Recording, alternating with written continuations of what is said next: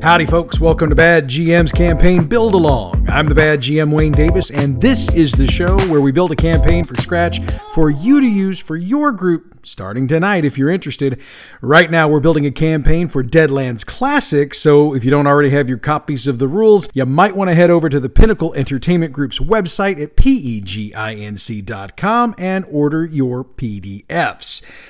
Okay, before we get into this week's build, I need to offer an apology for last week's show. First off, it was almost 20 hours late in posting, and that's on me. I had it ready by 8 a.m. Central Time, but due to other events in my personal life, I didn't get it posted till later in the day. That's on me. I own it. I also need to apologize for the audio quality of last week's show. Our resident tech guru, Gabe, pointed out to me that the audio was not as good as we've had in the past, and I realized it was because of a new microphone I was using in an attempt to make the recording process easier for me. Needless to say, that mic was a loser, so we're back to what's been working for us this week. Again, I have been properly flogged for the transgression, and I will do my best to ensure our high level of quality is maintained moving forward.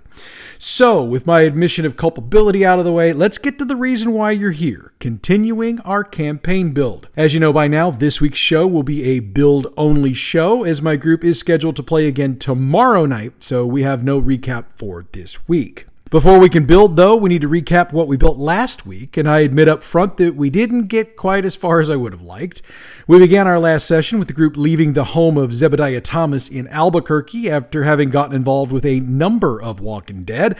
While they could have scoped out the offices of the Albuquerque Daily News, they most likely chose to get food, drink, and maybe do a little gambling before they settled in for the evening. Next morning, they had to deal with the Shannon gang picking up their weekly money from the distilleria. They couldn't get inside to see what was up, but they managed to follow the two pickup men back to their base of operations.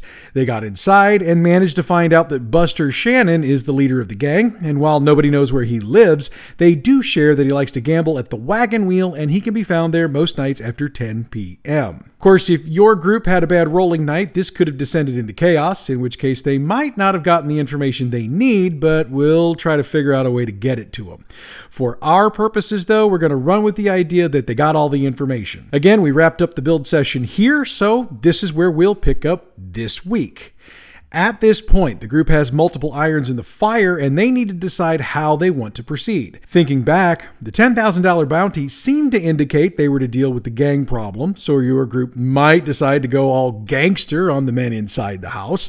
If they do, fine. Use the cowpoke template, since these guys aren't quite as good as our standard shooters. There were a total of 9 men in the house, but you can adjust this number if you have more or less than the 5 I currently have in my group, which is what I base all my numbers on. Just note that the group will need to act fast, then run like the wind to get away before the police catch up. Shouldn't be too hard to get away since they can duck through alleys and lose the pursuit. You can do opposed checks for this with sneak for the party and search for the police. Use the sheriff template from the player's handbook for the police if you're doing this method. If they don't want to do it that way, that's also fine. Dealing with Buster Shannon and finding out what he knows should be sufficient to complete the contract. Now, I say should because I don't want to give too much information away just yet. You'll want to seem somewhat confident if you give them that info because you want them to think that while it might work, there's a chance it won't be enough. Anyway, the group needs to decide what's next. Do they just wait around all day for 10 p.m. or do they try to find a way to get to Zebediah Thomas? I know my group, and I'll bet yours will do the same thing. Figure out how to get to Zebediah Thomas. After all, it's only around 9 a.m. There's an entire day to get stuff done before they check in on the other deal. Since they struck out at the offices the previous day, they're going to need to come up with a way to either gain access to the third floor or try to wait Thomas out and see if he comes outside.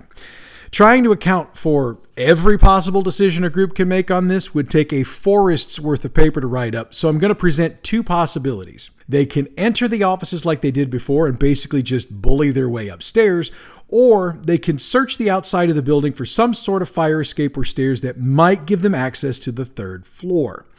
Let's work them both out so you've got some ideas to run with if your group decides to try something different. And we're doing it this way because if they want to sit outside and wait, Thomas ain't coming out again. Somehow I think my group is going to do something different here, so I'm going to have to make notes for that later and you'll get it in the recap. So let's start with the most aggressive approach. Much as it was yesterday, the guys working the presses on the ground floor nod as they pass through and head for the stairs to the second floor. Again, they enter to find most of the desks being manned with reporters and copywriters feverishly hammering out their stories for this evening's edition. They also see the 6 dudes paired off and guarding the 3 sets of stairs leading up to the third floor. And since I didn't really lay this out previously, let's take a minute to do this. The group is entering from what we're going to call the north side of the building, as I imagine the steps looking more like a stairwell in a high-rise than a single set of stairs just heading straight up. So that leaves the second floor looking like the bullpen you've seen in numerous movies over the years. Lots of desks spread out around the room with filing cabinets and other furniture taking up space. The single set of stairs leading to the third floor are all on the south wall, and there's a set of stairs on each end. So one on the east wall, one on the west wall, and the third set is pretty much exactly in the middle. Those stairs head up to a landing, and that landing leads to what appear to be 3 offices. They've got glass windows and a desk in each of them, but they're not going to see anybody who looks like Thomas in any of those offices. There's also a door between the office on the east wall and the office in the middle. That door will lead to the steps on the third floor and what is believed to be Thomas's office. The pairs of guards are blocking the stairs, preventing access to anyone who doesn't have permission, and it's very safe to say the group won't get permission. So, with the scene laid out, let's get to it. Since this is going to be the quick and dirty way, that means guns are going to wind up being drawn. Use the Walking Dead template from the Marshal's Handbook and give each of them a shotgun and a pistol. Here's one thing we need to keep in mind. There's about a dozen or so men on this floor, so there's always a chance someone catches a bullet meant for someone else. So how are we going to handle this? I know there's rules for this, but I prefer to use my own rules for this, since I feel like mine are a little simpler to digest. So, here we go. Anytime anyone, either heroes or opponents, misses on a shot, there's a chance they hit somebody. If they miss, have them roll a d6. 1 through 3, they hit somebody. 4 through 6, they miss. If they hit, roll a d12, and that's the person who gets hit.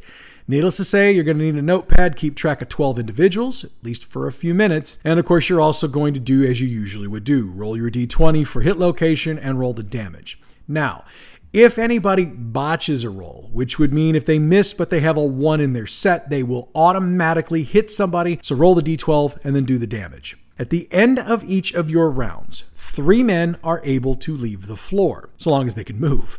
You can either pick 3 or roll the d12 to determine who leaves. And it is obviously possible that an innocent person is going to die in a crossfire. Oh, yeah, I almost forgot to mention this. The only way to put down a Walking Dead permanently is to do 5 levels of wounds to its head. So unless they're really lucky on d20 rolls, they're going to need to call their shots. And remember that a called shot to the head adds 6 to the target number when they shoot. It should also be noted that once people start running out of the second floor, you know the authorities are going to be notified. So the group is pretty much on the clock at this point. In other words, this fight needs to end as quickly as possible so the group can continue on. To put a bit of extra pressure on the group, if the battle lasts longer than 6 rounds, bring 3 or 4 officers into the mix, again using the sheriff template. Groups call on how to handle that, but I would recommend making a break for that door to the third floor and let any Walking Dead still in the room deal with the officers that have arrived. So, what's behind the door? A stairwell. Naturally. And with the combat going on a floor below, most likely, the group should be smart enough to know that whatever they run into on the top floor will be most certainly alerted to their presence. Ergo, that means no chance of catching them off guard. Now, if your group managed to deal with the Walking Dead and nobody else showed up, maybe there's a chance they catch somebody off guard. But it's going to be pretty safe to say no, and it doesn't really matter because when they get the door open to the third floor, they find an office, very well appointed with rugs and a nice desk and chair. You can furnish it further with whatever you'd like, but the one thing they're looking for isn't here, and that's Zebediah Thomas. If they're on the clock, the entire group is going to need to be searching for things, which to be honest, they should be doing anyway. The target number for that search is a 9, and with that they find a hidden door which has a very narrow stairwell that winds down. For the record, this is on the west side of the building, probably like a secret thing with one of the shelving units or something. This is going to be narrow enough that if you happen to have a character with the big hindrance, they're going to have to squeeze their way down the steps. And needless to say, it's obvious they need to go single file down the steps. Oh, and the group is going to probably bug you about finding cool stuff in the office. Hate to break it to them, or to you, but there isn't anything here of interest. Whole lot of files with old story copy in them and the numbers for the sales of the paper over the years, but nothing that they're used to getting or that they're probably really going to want. They also don't find any cool weapons or money or anything like that. And yes, I do realize that's going to annoy them to no end, but if they stay patient, it will be rewarded. Oh, and give your group 1 red chip each and a point of grit. Now, we're going to pause this part of the build right here because I want to switch over to the other possible idea we're working on, which is to search out another way to get into the office and onto the 3rd floor. So, let's back up to the group's arrival at the office. When they realize that a frontal assault is probably a bad idea, they're probably going to start scoping out other ways to get into the building and get to the 3rd floor. To give you the visual, the entrance they used when they came in the previous day is on the east side of the building. There are a couple of more doors here, but they have some glass in them, and the group can easily see that they're just more entrances to the ground floor. Moving to the south, they find a couple more doors, but it's the same story as before.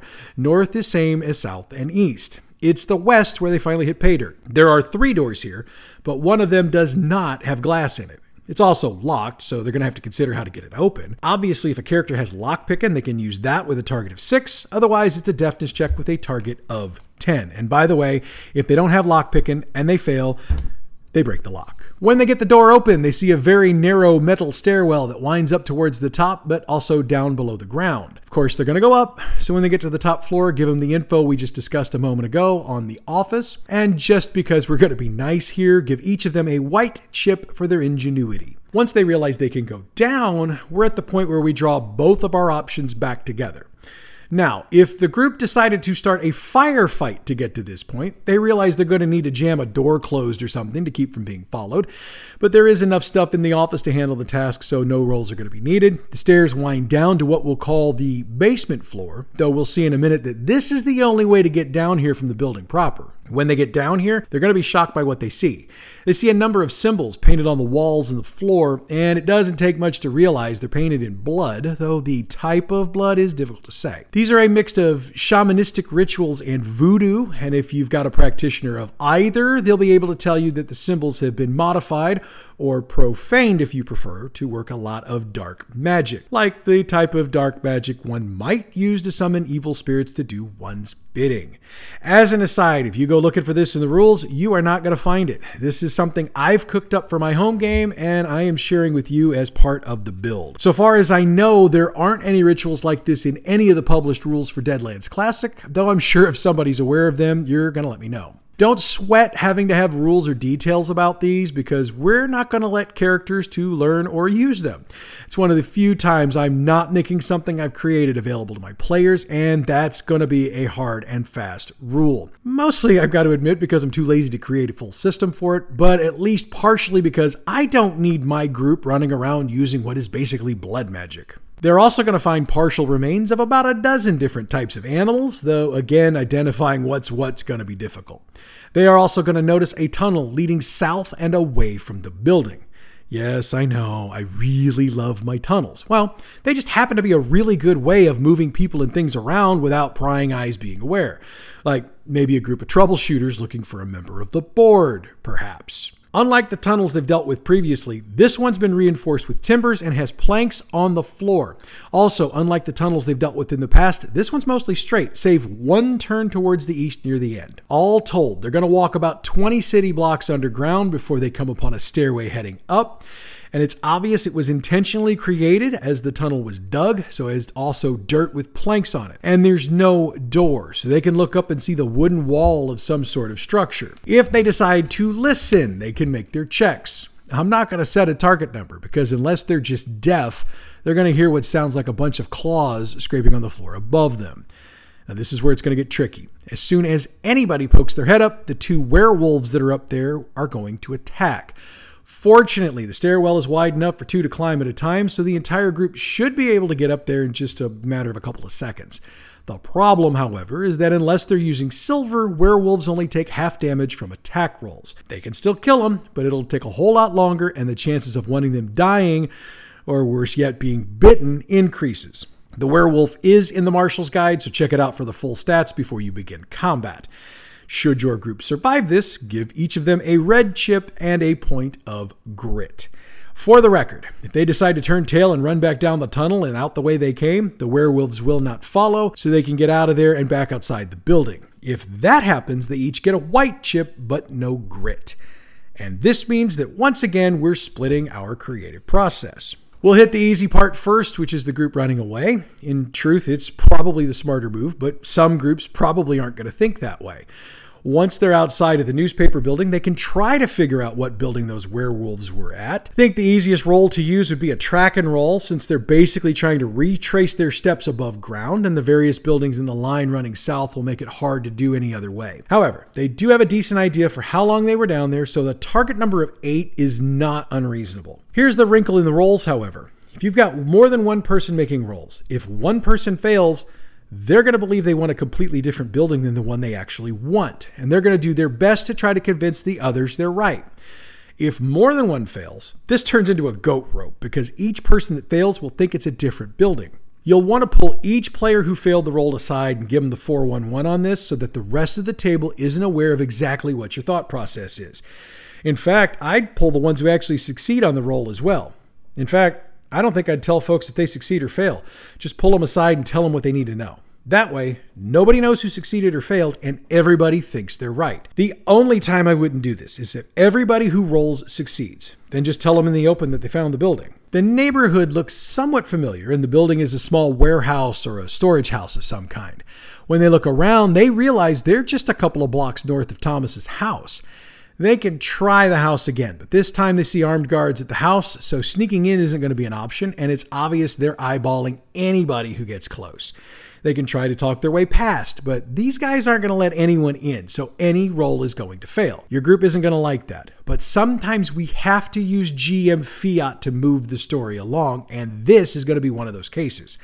So to this point, group's at a dead end. What they do know is that Zebediah Thomas has a lot of weird creatures that seem to be under his command. So let's pause ourselves here and go back to that warehouse, working from the point that they fought the werewolves and won. If anybody got bitten, we have to follow the rules for that, which is going to make things rather interesting for characters moving forward. For the moment, though, things are cool. They exit the building and figure out what we just discussed above, and they run into the same issues as the group that ran did. So at this point, the group is really back at square one, and we're going to work a little more on this later. Regardless of how they got to this point, the group should be feeling a little more apprehensive about continuing down this particular path today.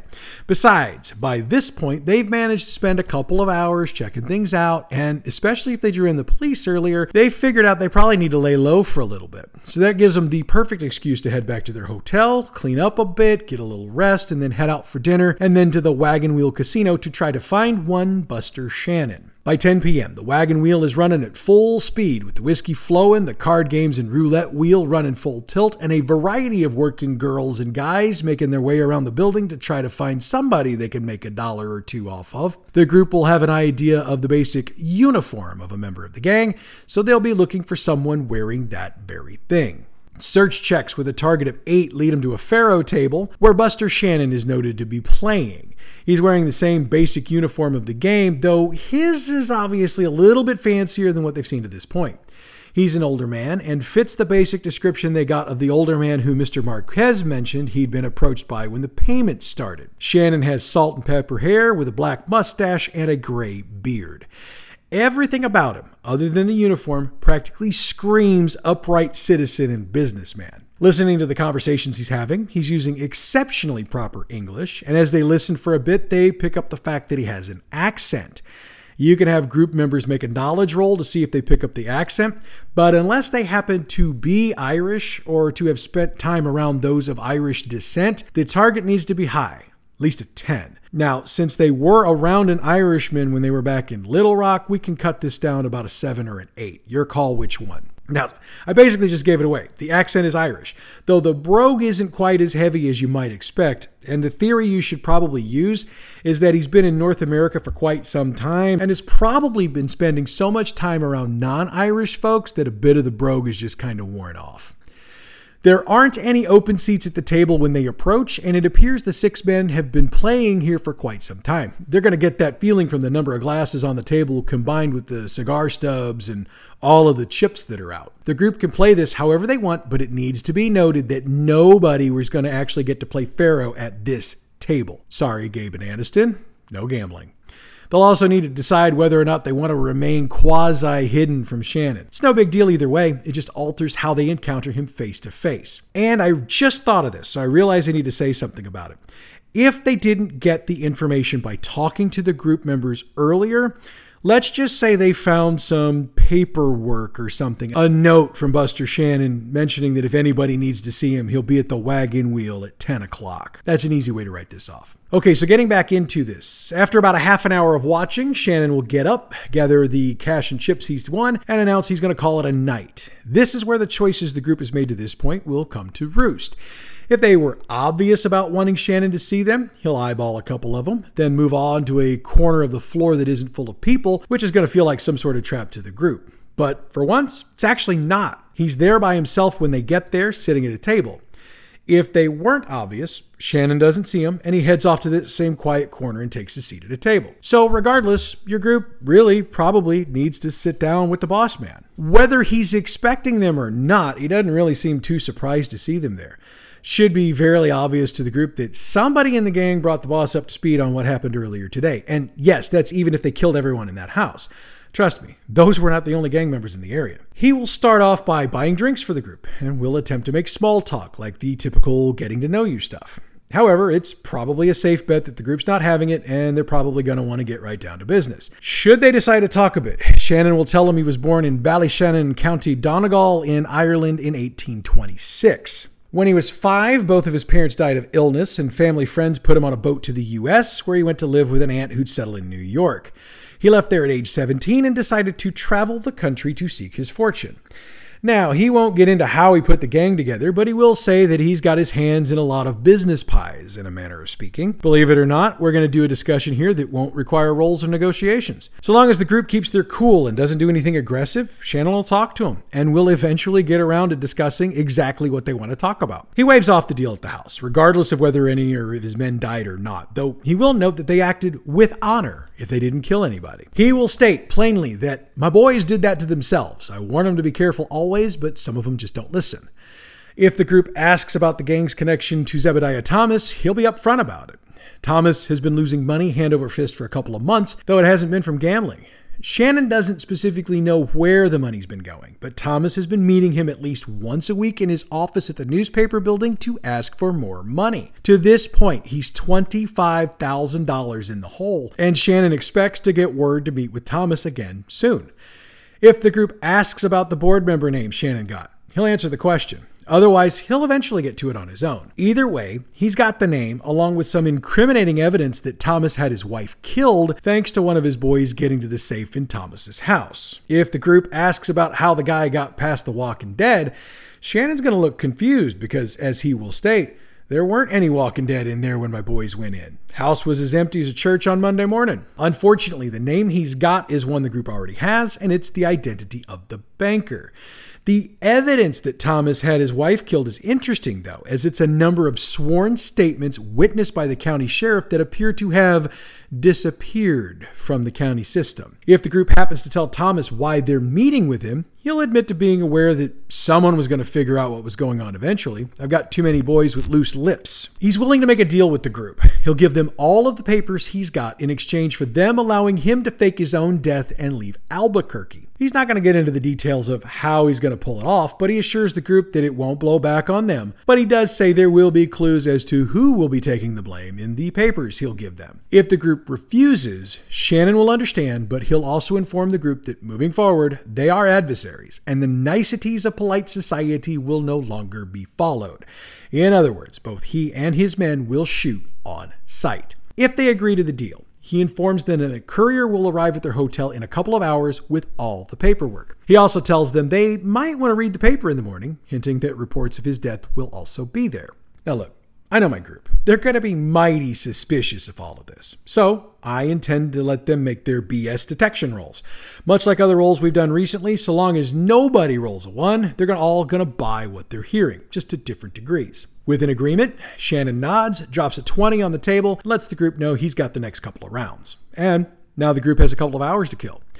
Now your gamblers can gamble if they want, and the group can disseminate what they've just found out. The clock is somewhat ticking for them since they need to be back at the hotel in 2 hours, but look, your group's smart enough at this point to be able to manage their time. So let's just fast forward 2 hours. They'll actually get a knock on the door from one of the desk clerks requesting that one of them come downstairs to accept a package.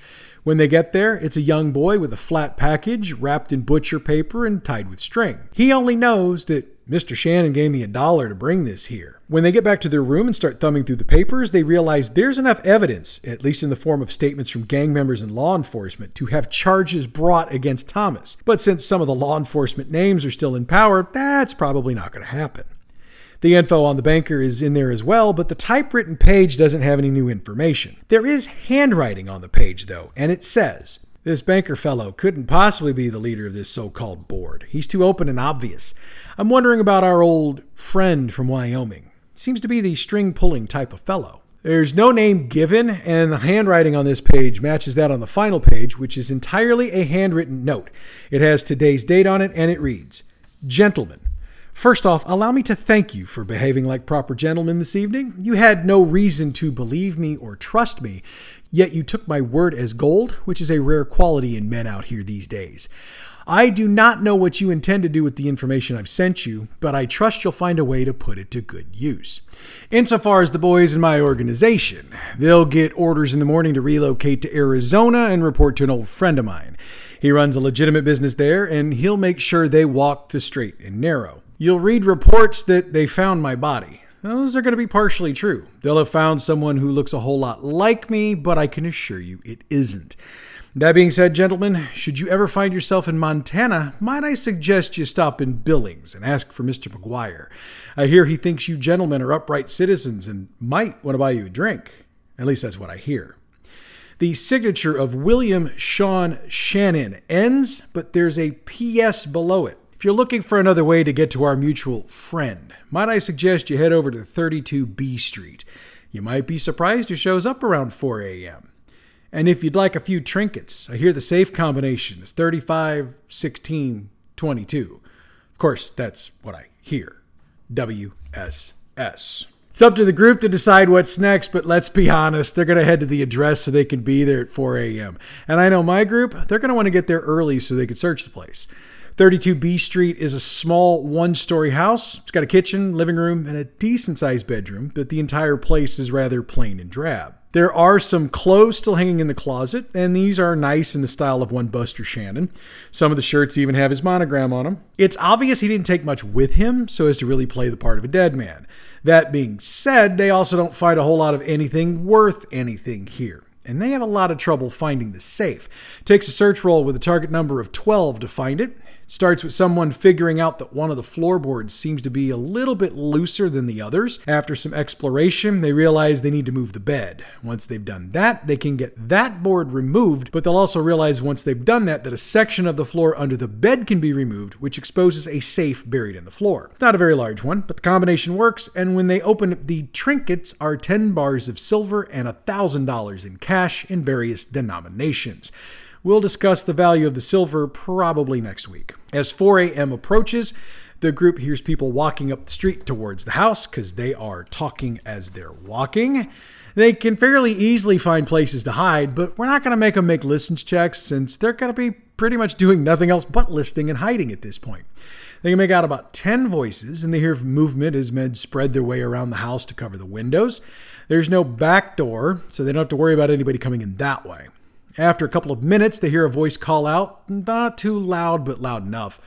"Mr. Thomas, we've got the place ready for you." A few moments later, the front door opens and Zebediah Thomas stands in the doorway. And the light of the moon shows that his skin is a sickly gray, with his hair a dirty gray as well, just like the men guarding those stairwells at the newspaper office. And that's where we're going to stop our campaign build for this week. Next week, we pick up on the cliffhanger, and hopefully we'll get some resolution for the group. Also, we'll have a recap of my campaign, and maybe my group will get a little bit closer to being caught up with what we built to this point. I seriously doubt it, but we're going to try anyway. As we wrap up the show today, I'd greatly appreciate it if you checked out our other podcast, Role Playing History. That's the show where we break down games, game systems, creators, and any other topic in the tabletop role-playing world that we feel deserves a historical breakdown. We've actually covered Deadlands in the past, so if you're curious about what all we covered during that, go check out that episode in the archives, which are available wherever you get your podcasts or through our website at badgmproductions.net. And new episodes of Role Playing History release every Friday wherever you get your podcasts. All Deadlands classic materials referenced in this show are the trademarked, copyrighted property of Pinnacle Entertainment Group and are used here for entertainment purposes only. If you're interested in purchasing Deadlands products or any of their other fantastic games, check out their website, peginc.com. The music we use for this show comes from Pixabay.com. Check them out for your license-free, royalty-free music for your next project. Bad GM's campaign Build Along is a production of Bad GM Productions. Check us out on Facebook at facebook.com/gaming/BadGMProd. On Twitter, we're at BadGMP.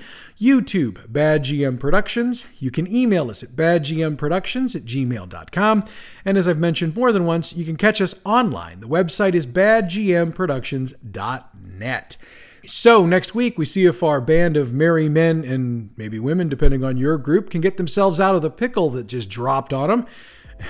Should be an interesting time, partner, but that's next week. Until then, I'm the Bad GM Wayne Davis, and I'll see you at the game table.